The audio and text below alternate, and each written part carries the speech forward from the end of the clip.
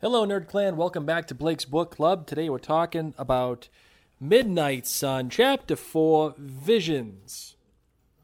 This was an interesting chapter, one that helps solidify the story and where it's headed, and it gives us an organic reason to head where we're headed. But before we get into that, I wanted to mention last chapter. Last chapter was entitled Risk.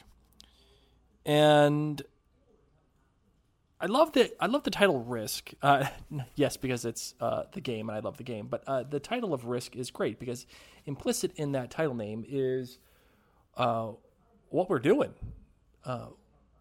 the stakes of it all. If you've read my blogs about The Handmaid's Tale as of late, I've been talking a lot about stakes. What are stakes? Stakes is when a character in a story is in the middle of something and they have to make a choice. And that choice proposes a risk. And ultimately they have to make that choice based on that risk. And there are repercussions based off of that risk. In other words, what am I risking and what happens if I fail? Those are stakes. Big stakes, as I've mentioned before in a few other blog posts or even podcast episodes. Big stakes are things like the end of the world. I always go back to Will Smith saving the world in Independence Day. Will Smith has to fly up, send a nuclear bomb into the mothership, #spoilers, and destroy the mothership to save humanity. What is he risking? He's risking his life. He's risking Jeff Goldblum's life. He's risking the planet's health. And what happens if he fails? The human race dies. That's it. The human race dies. And we cease to exist. Those are global stakes, global risks. Those are massive stakes. The funny thing is, though, stakes for the sake of stakes and size of stakes, just because something is global doesn't necessarily mean that it's worth our time. So, for example, when the White House blows up, there's a bunch of people that die in the White House in Independence Day. When the Chrysler Building blows up, there's a bunch of people that die in the Chrysler Building. That happened. Those people are dead. But a funny thing happens when the White House blows up. The president's wife is in a helicopter, and she doesn't escape.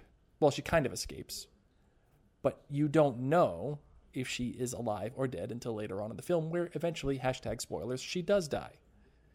And the Chrysler Building, when that blows up, who is there? Will Smith's girlfriend's friend. Vivica A. Fox, her friend. That's who's there.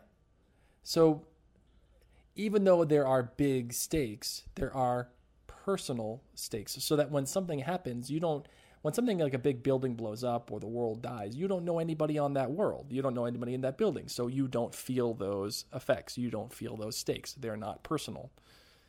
But when a friend is there, or when the president's wife is there, now you feel a little something because you're connected. It's not just a building blowing up with a bunch of nameless people. So those are big stakes. Small stakes are when, for example, let's just say for the sake of argument, I go to the store and Mary wants chocolate ice cream, but they only got vanilla. So what are the stakes?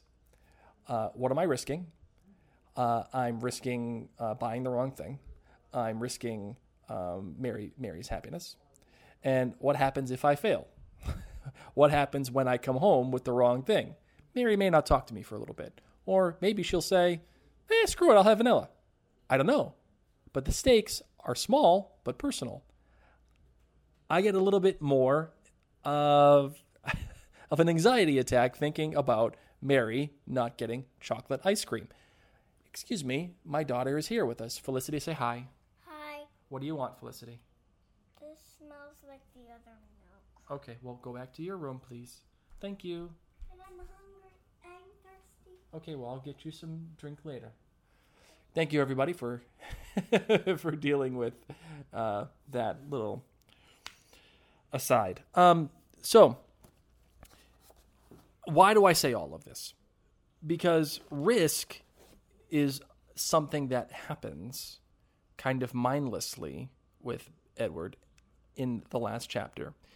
He instinctively decides to save Bella because that's who he is. That's what he wants to do.